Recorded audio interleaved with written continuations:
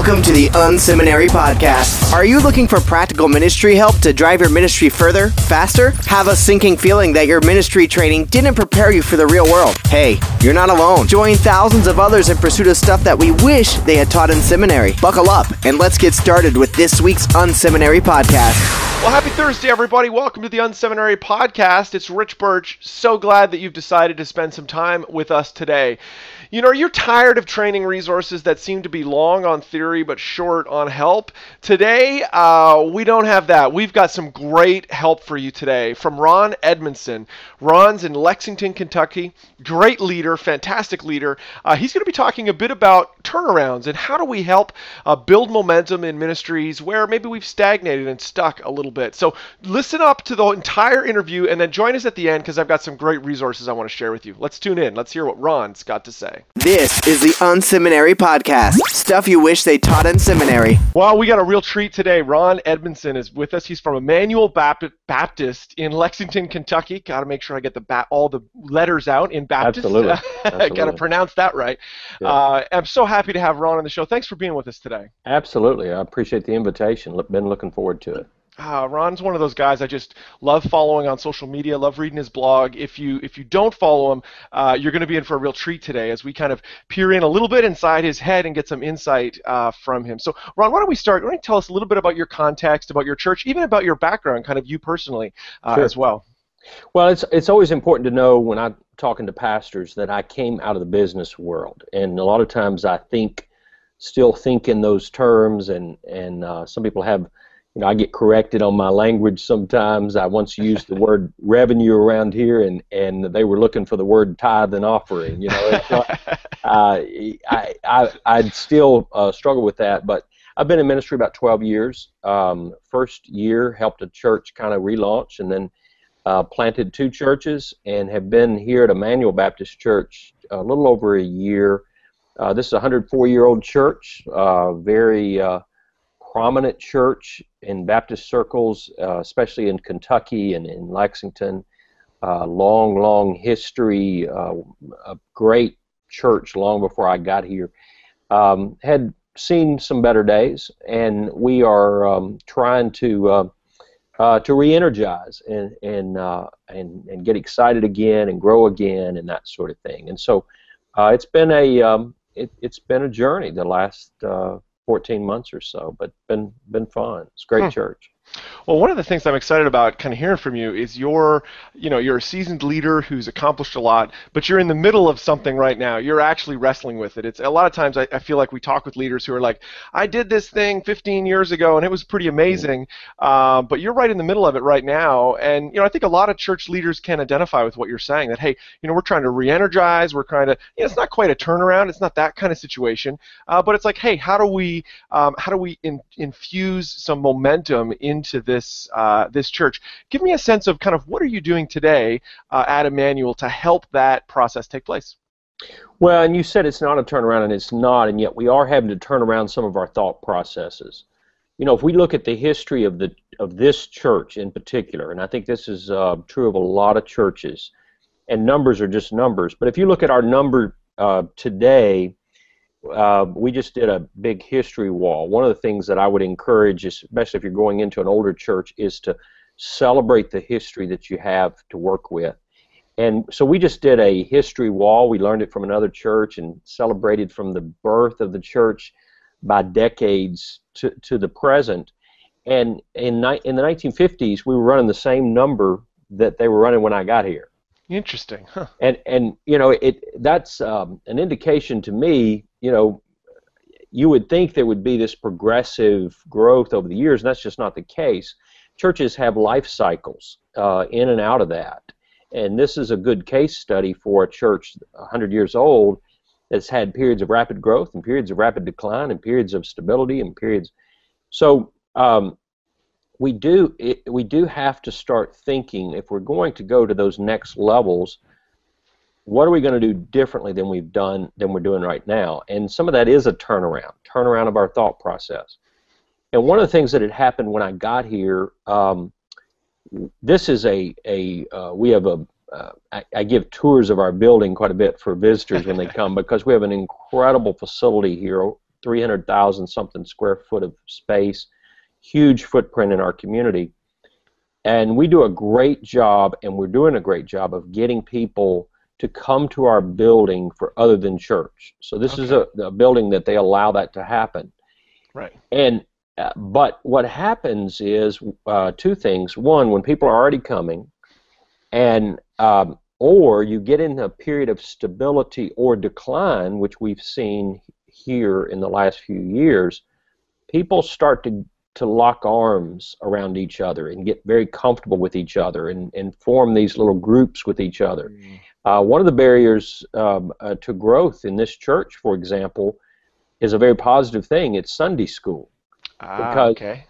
Because most of our classes, 20 people, 10 people, or 50 people, depending on the size of the class, had not had new people coming into them for 4 or 5 years. Okay.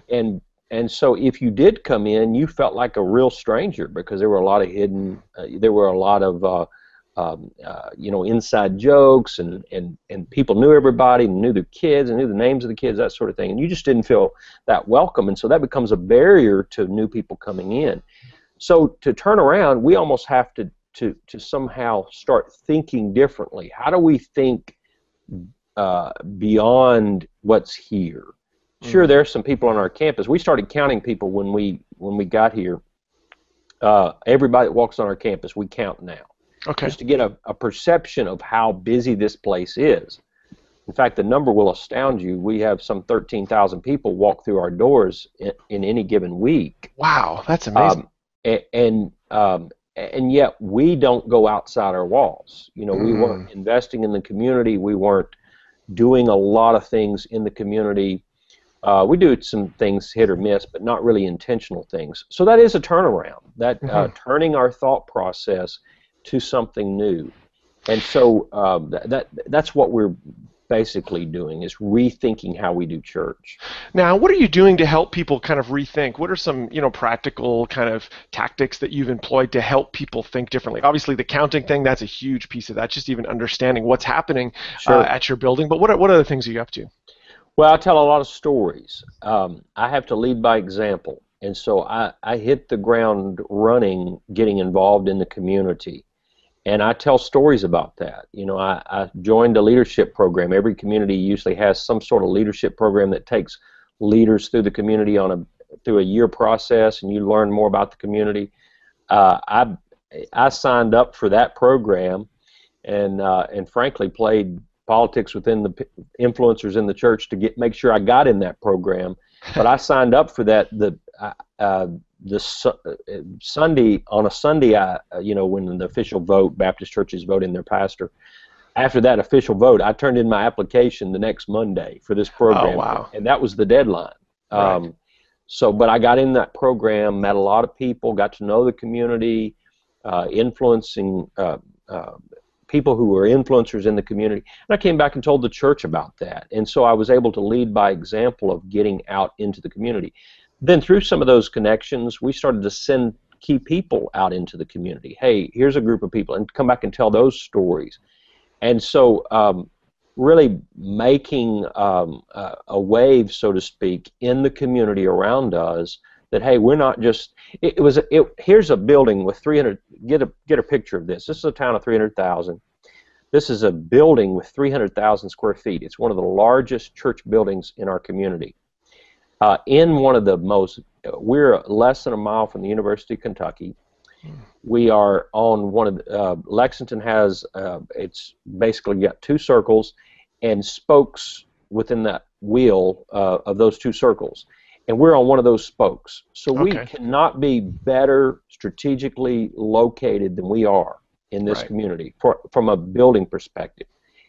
I got invited to the city council the first couple of months I was here to do the prayer, and that's a great way for community leaders, pastors, to become community leaders too. But I went to the city council meeting and met all the city council people. Half of those asked me where the church was. Really?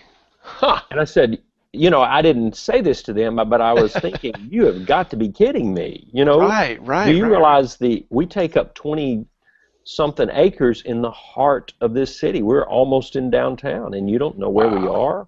Now, that's not an indictment against that city council person or somebody who asked that question. That's an indictment against us. Right. We have not been outside our walls. Well, I came back and told our church that. You've got to be kidding. Right. How do they not know we exist? We've got to change that. And so we started to send people out, come back with stories, and just continually do that. We just had and then we zeroed in on a specific area of town that we want to invest in. And we just, less than a month ago, went out into that community with a huge back-to-school medical, doing sports physicals and that sort of thing. Oh, that's cool. And had over 400 of our people involved. It was a huge success. We partnered with a church in that community, and we put their name on it, not ours. Oh, very cool. Love that. And so we were able to go into that. Well, our church now knows 400 of our people are like, hey, we got to get outside our walls. Right. That's hopefully going to impact some of those others. Yeah. And it took a year to get to that point, of investing in the community, meeting the people in the community, dealing with those other pastors in that community that we're going to, that sort of thing.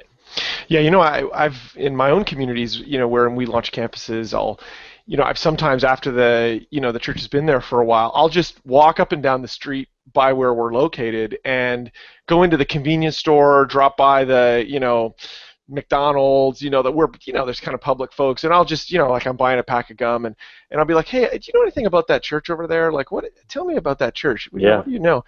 And you'd be amazed at what people say, right? Sure. And it's a great way to generate those kinds of stories that you're talking about there. Absolutely. And a lot of times it is that, sadly, it's that response of like, I don't really know anything about them. Yeah. I just have no idea who they are. Absolutely. Changing gears a little bit, a part of what I appreciate about your thinking and your writing, you talk a lot about systems and how, systems can be used to help churches, gain momentum and help them, as they focus for kind of the future. Can you tell me a little bit about that? And what are some of what do you mean when you say systems in a church? What does that look like? Systems are simply the way things get done. And what happens in any church, in any situation, is in any organization, is your systems become tired over time. They simply do. And what once worked doesn't work any longer. And we all have systems, whether we know it or not. There's a standard way that we do things. That is your system.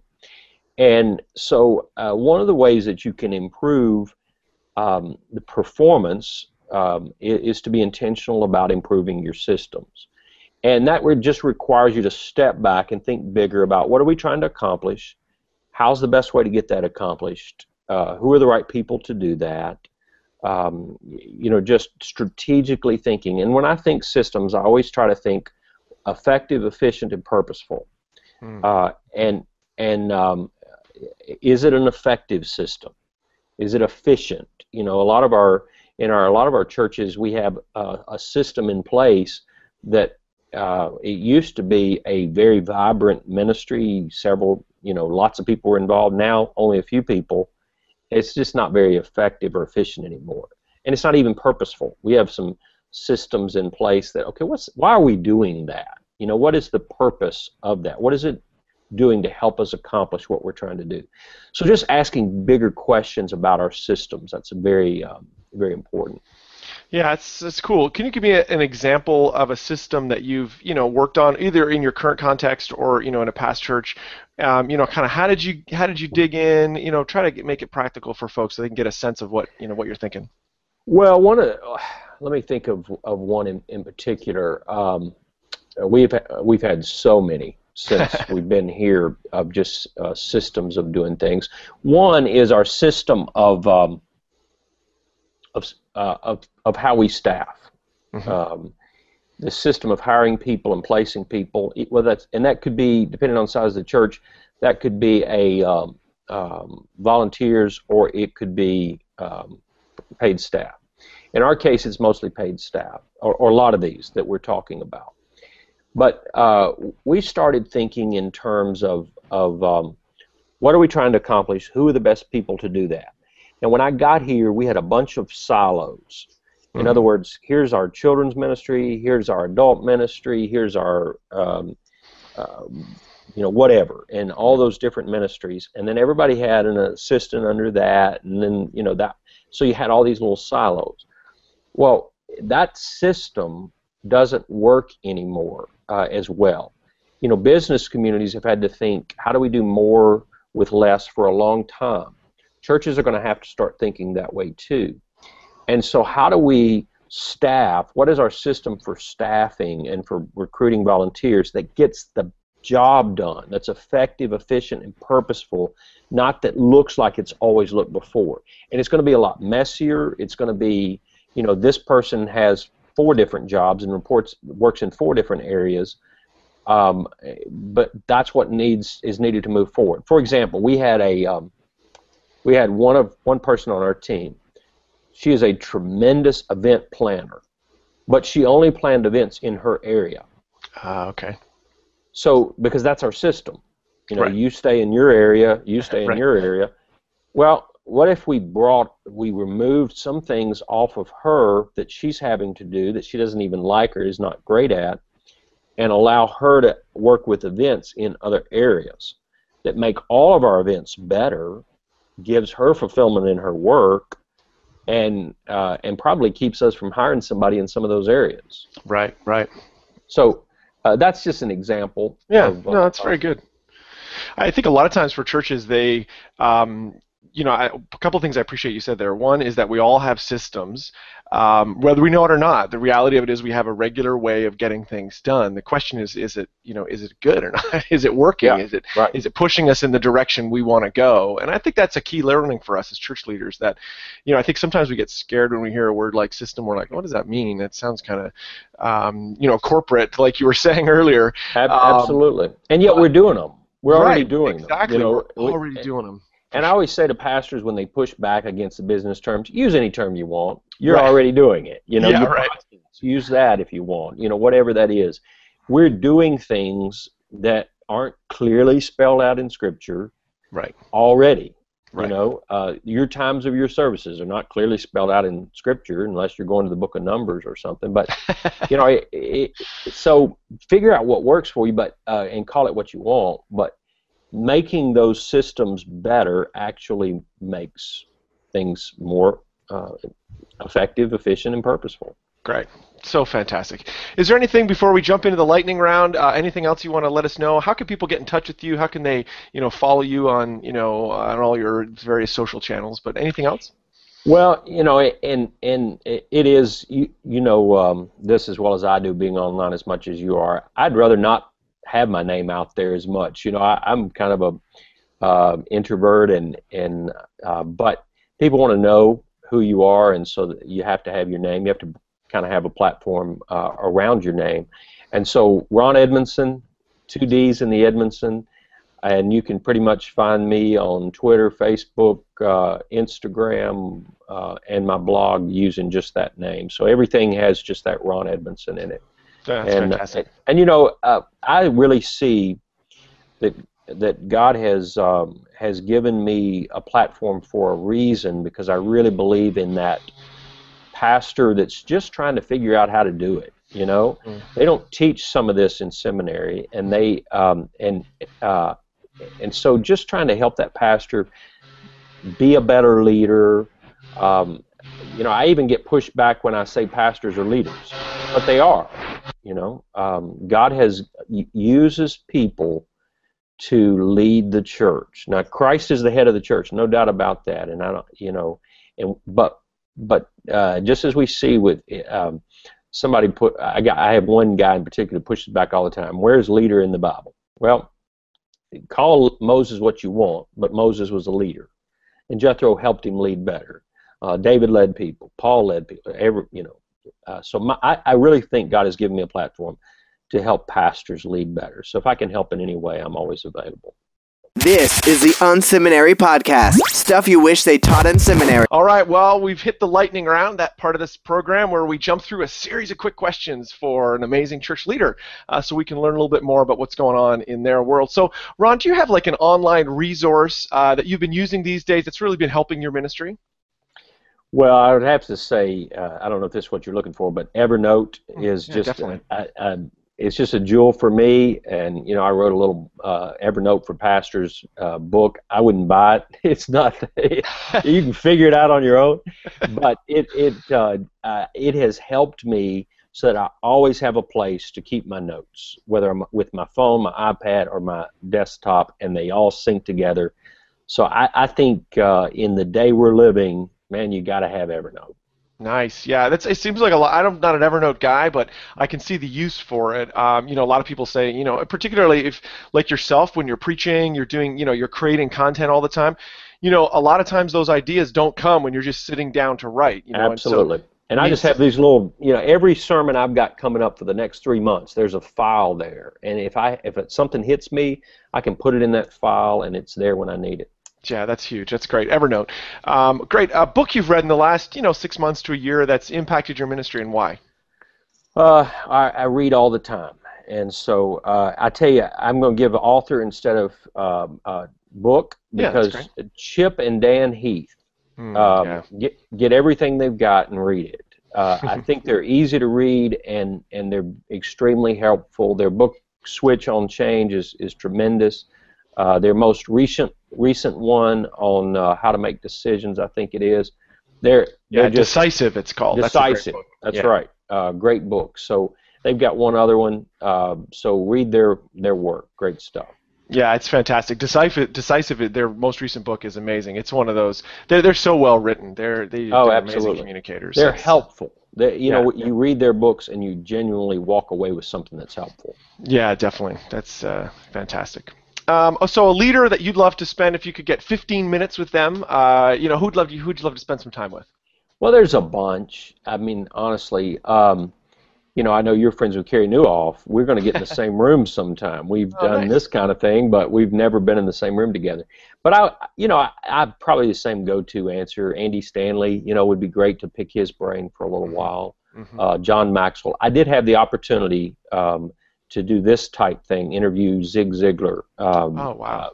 Within the last couple of years before he died, and I quote him all the time. From that, we spent an hour and a half together, and I just quote him all the time. Well, he's one of those guys that's been so influential, or was so influential. Absolutely. Yeah. And I would to those that are listening. I learn from the small town pastor. I mean, I really do. They're on the front line every day, and every time I'm with one, I pick something up that I learned that is very helpful to me. Yeah, no, that's great. So what do you like to do for fun, Ron, when you're not counting all those 13,000 people that come into the building? What do you do for fun? Thankfully, I'm not counting them, but yeah, exactly. But I like to run, and it's just a pleasure for me to just. I'm introverted, man. That's my downtime. I like to hang out with my wife, and I give her Saturday. I protect Saturday as much as I can, and she can do anything she wants, and I'll do it with her. So, those are probably the two things that fuel me for the week. That's amazing. I once heard this quote about running. Running is like the worst part of sports that they just made into a sport. Yeah, absolutely. Absolutely. That's it's great. Crazy. And I should probably quit and do something else. It's going to be terrible on my knees someday, but I just love it. You got the bug. You bit. My wife's a Absolutely. runner too. She's bit by that bug. That's for sure. Absolutely. Well, thanks so much, Ron. I really appreciate you being on the show. Thanks for taking time out. I know you're a busy guy. I appreciate you just investing in us today. Thank you so much. Yeah, thank you. This is the Unseminary Podcast. Stuff you wish they taught in seminary.